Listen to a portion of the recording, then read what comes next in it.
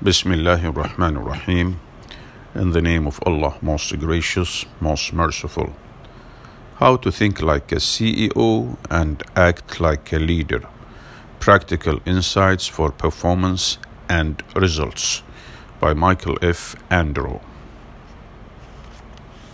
Chapter 13. Surround yourself with people smarter than you. Behind an able man, there are always other able men. Chinese proverb. I'm sure you've heard this lesson many times before. I'm repeating it because it is so true. The best way to ensure success as a leader is to follow this simple principle. Of course, this requires you to have a requisite level of confidence in yourself. But the potential impact is unlimited. Let me explain something first. This really isn't about people who are actually smarter than you. It is about people who are smarter than you in other areas or possess a different type of smartness or bring a different style that complements your style. Organizations use a variety of personality type assessments. One of these assessments, the Myers-Briggs Type Indicator, MBTI, focuses on different dimensions of personality. For example, one of these dimensions identifies our preference for gathering or acquiring information. Using MBTI language, intuitives have a preference for being conceptual, for being imaginative and creative, and having a comfort level dealing with the abstract and ambiguity.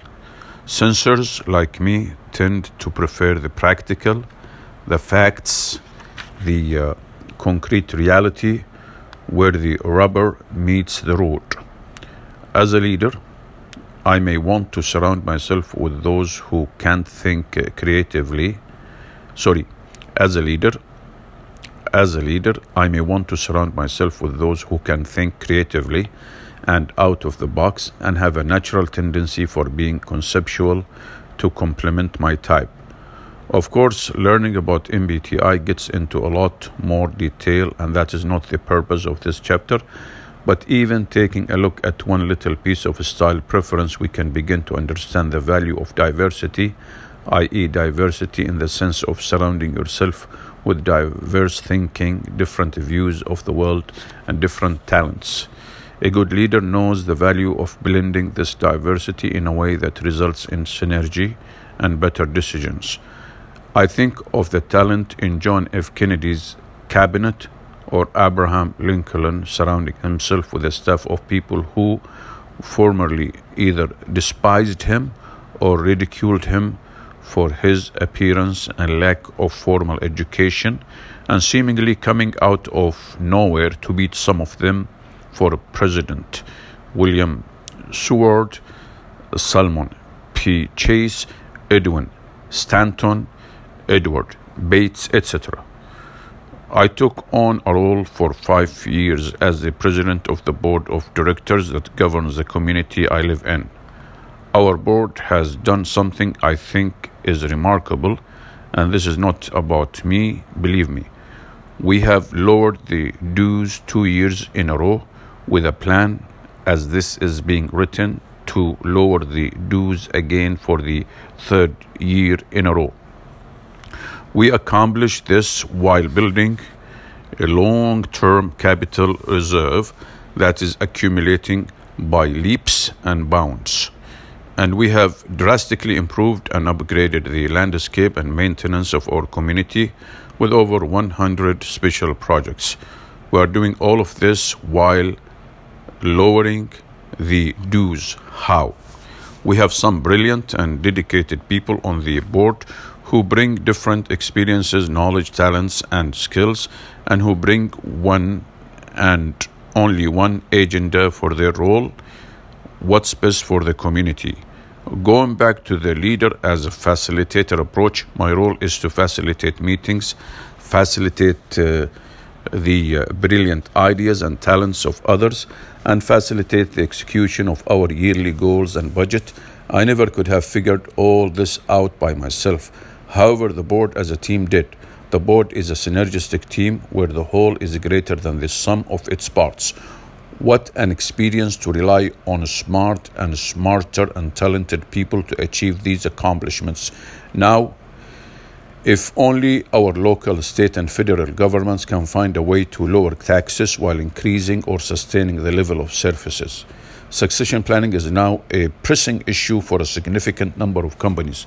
Succession planning is a process of ensuring that companies have a cadre of high potential leaders ready to move on and up to help the company continue to achieve its business goals year after year.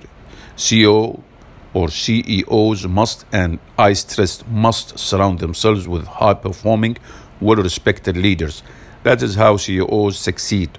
Find me a CEO who seriously believes his or her company succeeded because of him or her alone, and I'll show you someone quite imperceptive, arrogant, and full of him or herself. Successful CEOs will readily admit that success was achieved because they were surrounded by talented, passionate, performance-driven leaders. In professional sports, talented managers and executives run the business, the team, but their success depends on surrounding themselves with talented, performance-driven, passionate players who are motivated to win. Good companies are now preparing for a future and ongoing succession, so the companies will sustain growth and long-term profitability.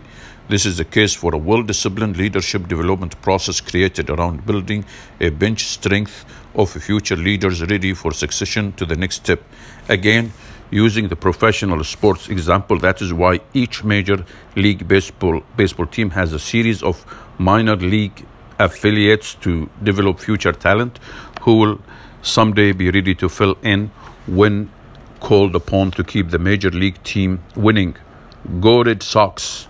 Sorry, I had to get that one in there. Go Red Sox! Sorry, I had to get that one in there. Think of a team you led that produced impressive results. How did the team demonstrate synergy where the whole was greater than the sum of its parts? How did you leverage the talents, skills, knowledge, and experiences of the team to achieve those results? Alhamdulillah, praise be to Allah. That's the end of chapter 13.